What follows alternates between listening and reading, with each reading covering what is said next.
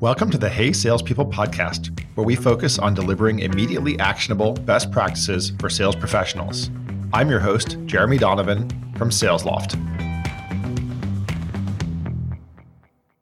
Hey salespeople, today we have a super cool podcast. I'm talking to Brian Miller, the CEO of Easy China Logistics. Welcome, Brian.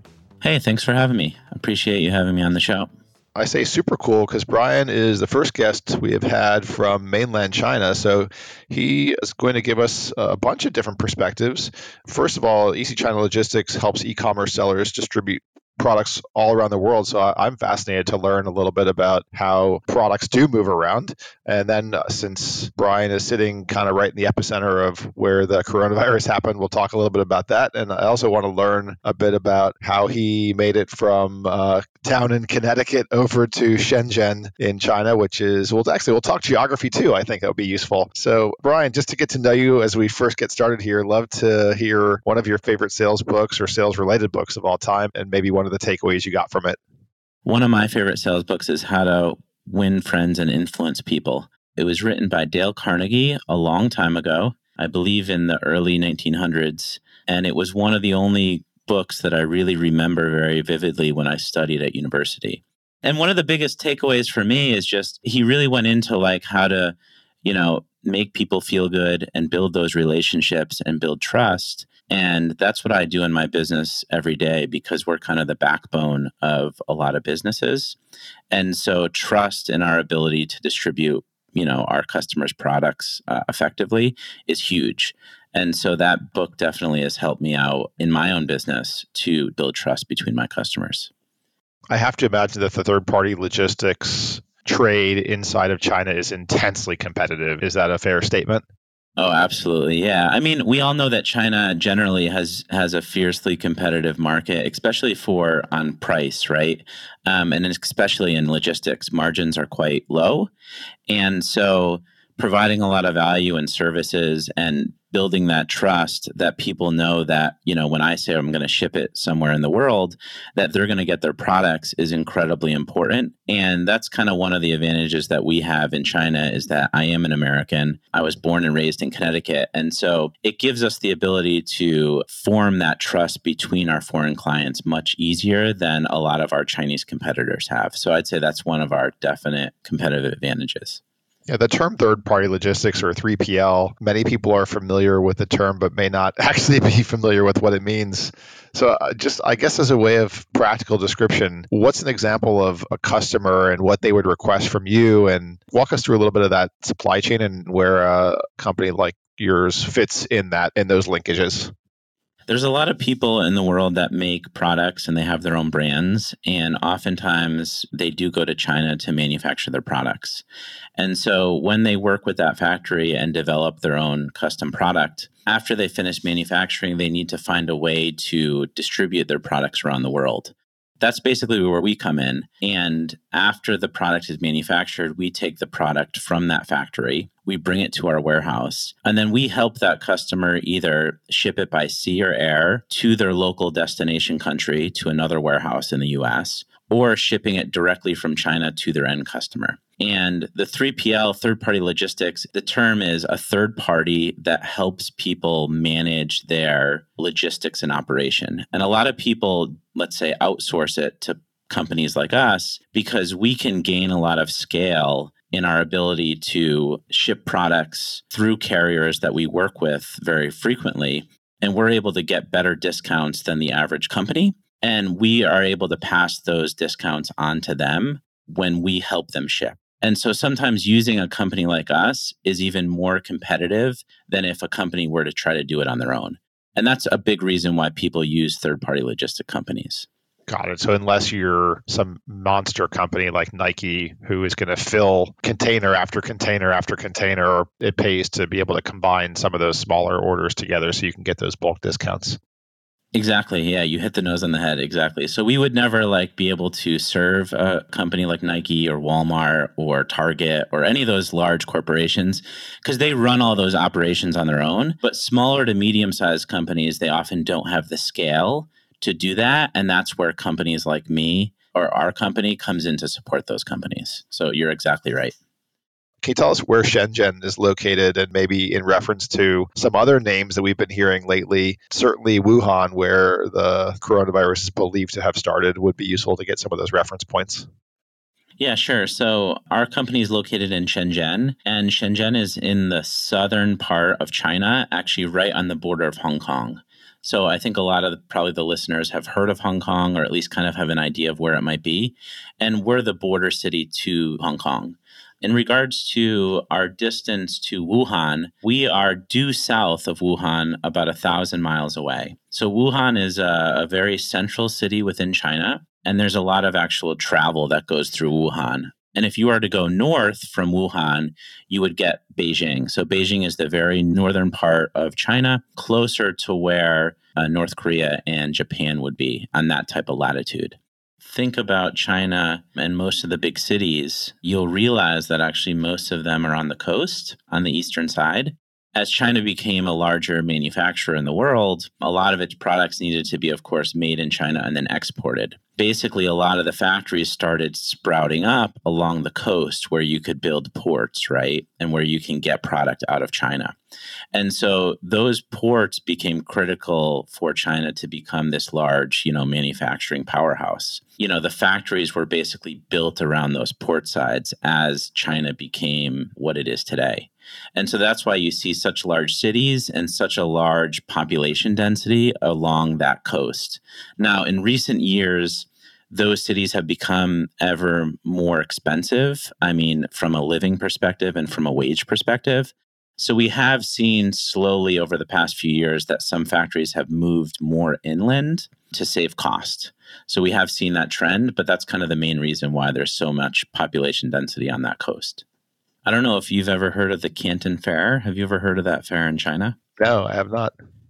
Okay. Yeah, it is the largest product sourcing fairs in the world. And it's where people from all over the world come into Guangzhou, which is a southern city in China, to meet with manufacturers and to develop product made in China. And this same city, Guangzhou, was also the trading hub back hundreds of years for China.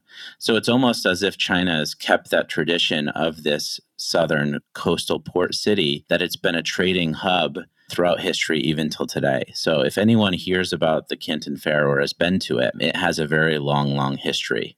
What time of year does that happen? Is that yet another example? I would assume what's happening here is happening there, which is any large gatherings have been canceled.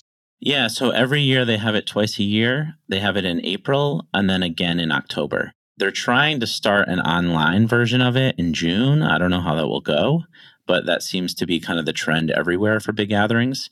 And we'll see if the world is healthy enough, let's say, in terms of the virus to be able to hold it in October. I'm skeptical that they'll be able to, but we'll see. Yeah, you're a couple months ahead of where we are in the US. What should we expect? What is it like? Are you able to go outside? What's the same? What's different before December and now? Yeah, so I'll give you guys just a little bit of a kind of a short timeline to just give you an idea of where we are today. In December, a lot of the news outlets here kind of were reporting a virus that was unknown, but was also SARS-like. So in 2003, in southern China, there was an outbreak of SARS. And they, kind of talk about that because it's easy for people here in China to relate to what that was. At the time, they said that people shouldn't be concerned because they didn't see significant human transmission, which we obviously know now is very, very transmissible. And in the end of December, the government made a formal announcement on December 31st about the coronavirus. So that's when the Chinese government acknowledged it. And starting in January, we started to see the first week of January where about half of the people in China were wearing masks already. So for me, living, over 1,000 miles away, it's a bit of a scary feeling when before you know it, we hear about this virus. And within 2 weeks, we saw that almost the whole population was wearing masks. After this, we saw a lot of the public places in China to start doing temperature checks. So if I went into a supermarket, if I went into my own apartment, when I went to my warehouse, they had roadblocks on the road where they would stop everyone and check everyone's temperature in the car. And if you were in a taxi, they also checked the taxi driver. Malls, all the doors were closed and you can only enter in one door and you had to get your temperature checked before you got in. Kind of mid to end January, we're already seeing temperature checks being very common. And by the end of January, we saw Wuhan, which was the origination of where the virus started in China, be locked down. So they locked down the whole city of 10 million people, something unprecedented that we've never seen before. What does a shutdown mean in Wuhan? I would assume people have to be able to go out and get food with some limitations. Yeah, with some limitations. So generally the Chinese New Year started on January 25th. So this was right starting one of the biggest holidays in China. You can compare it to the Christmas and the New Year for Americans. During this time, the government said people shouldn't travel, and they canceled all of the events or celebrations during the new year. And so this is a big deal because this is one of the most important times of the year. And they also told everyone to stay inside. So most people kind of stayed inside, they didn't go out. And as infections increased, I mean, I can't speak specifically from Wuhan, but at least in Shenzhen, where I am, which is even very far away, they would lock down areas where there were transmissions. So if you were close to a transmission or someone that was confirmed infected, they would basically quarantine off that area and give you tickets. And those tickets allowed you to go out and buy food. So I had a friend that was very close to a bunch of confirmed cases in our city, and he got 2 tickets a week. And he could use those tickets to basically give to the guard at his apartment complex and leave the apartment complex to buy food. And so we did see as extreme measures as people either, only being able to go out a few days a week or not at all in places like Wuhan. So it was very strict and extreme compared to what we would probably see in the US. Wow. And is that still going on where when they identify particular cases in apartment buildings or in areas, that sort of ticket system still exists? Yeah, they will shut down an area and then they will give everyone coronavirus tests to check the whole population. And usually they require that area to go into 14-day quarantine. There's a lot of still unknowns about the whole virus, but what's been kind of a standard known thing is that, between 1 and 14 days, they say that you could, transmit the virus. Well, I guess relating this back over to sales, are people selling? How is the economy doing right now? Are people able to meet face to face yet? How is that evolving? Yeah. So as far as the economy, it's actually doing worse, in my opinion, than most of the media is portraying. So I think a lot of the news is painting a pretty rosy picture of China. And although it's gotten back to normalcy, and by normalcy, I mean you can go out, restaurants are open again. We see a lot of caution from consumers in general. A lot of the big gathering places are still not open. So movie theaters are not open. Any sporting event is not open yet. Any big event is also not open. So yes, there's parts of the economy that are slowly getting back on track, but other parts are not. And anecdotally, I have a friend that runs a few restaurants in Shenzhen, where I live, in a close city, Guangzhou. And he says that his sales are down 60% still, and they're kind of not rebounding. So his sales are not week on week improving. They're kind of really stagnant, and they're staying low compared to his normal sales. So I would say the economy is relatively dire, and it's going to get worse before it gets better for sure. The layoffs are increasing at a really unfortunate and sad pace here. Is there an unemployment problem resulting there as well? Yeah, there is. And specifically with the way that China has approached the stimulus after the virus is very different from the US. So China has actually not given any funding to companies nor stimulus to individuals in the forms of payment like the US for unemployment, or we see a lot of the small business lending that the government's giving right now in the US. China has actually given nothing. And so it's actually much more, let's say, a core in its capitalist type method that they're using here, which is the weaker companies are dying, absolutely, and the stronger are surviving. And they're kind of rebuilding their system on that premise. So they're allowing weaker, less capitalized companies to fail here. And they're actually not doing anything about it. Have some of the travel restrictions been lifted, or are people still extremely wary about or even able to get on trains and planes? Yeah, you can now get back on trains and planes, but I would say in general, people are very weary. So from a sales perspective, are people going intercity from one city to another to like visit clients? I would say in general, no, unless it was an incredibly important meeting or critical to be there. So in general, we're not seeing a lot of the business travel really pick up yet, even at this time. So I would imagine that still going forward, a lot of our kind of sales calls, a lot of our communication with our customers will still be remote or, through conference calls. I'm going to transition to one last topic that we haven't talked about, which is how someone who grew up in Connecticut actually ended up in southeastern China. Can you share a little bit about how that happened? Tell me a little bit about how that got going. Yeah, so I feel like it kind of comes full circle here now because I actually graduated from the University of Connecticut in 2008, right during the last crisis that we had. And at that time, the job prospects were not terribly great. And also, I didn't kind of know what I wanted to do with my life, So I actually went off and left the US and started traveling around the world just to kind of, I guess you could say, to find myself. And I spent a year in Europe working and traveling. And then I went and I had a friend in Asia. And he told me at the time, you got to come out to Asia. Everything's happening here. The economy's growing like crazy.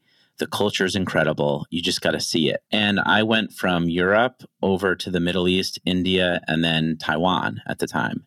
And when I arrived in Asia, I just kind of fell in love with it. I just loved the speed, the pace of growth, and the culture is just so different from the West. And so that's when I started studying Chinese. And I studied Mandarin for a year in Taiwan and a year in Beijing. And after that, I worked for one of the largest Chinese state-owned manufacturers, managing their export market to the US. So I actually worked for the Chinese government at one of their industrial manufacturing facilities. And that's kind of how I got involved in China and became very understanding of how business is done here.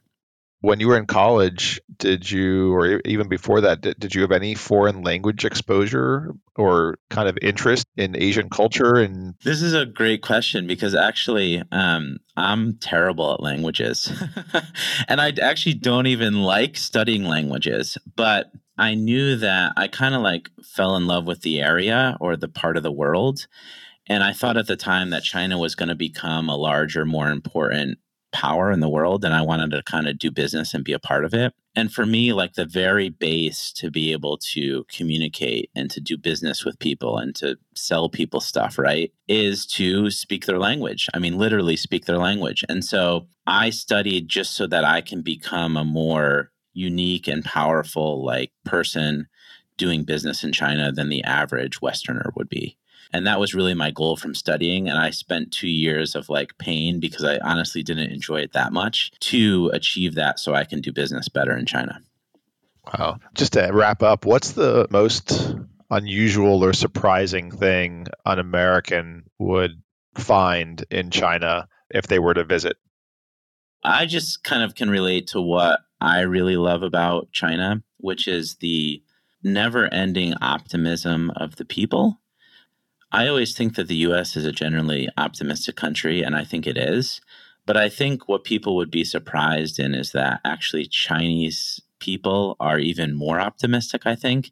And I feel like being in that environment and feeling that energy is a really powerful force. We all know if we're around really positive people, we feel good, right? And I get that feeling when I live and work in China. And I think for me, that's the most powerful, interesting thing that someone coming from the U.S. would be surprised about. Thanks for sharing your wisdom, your experience, your journey. I really appreciate it. Definitely, stay safe. And since you're shipping, hopefully you're shipping, more of those essential goods so the business stays healthy for you. Yep. Thanks a lot. I appreciate it. Hey Salespeople is a production made in partnership with Frequency Media. I'm your host, Jeremy Donovan. Paige McCauley is our producer.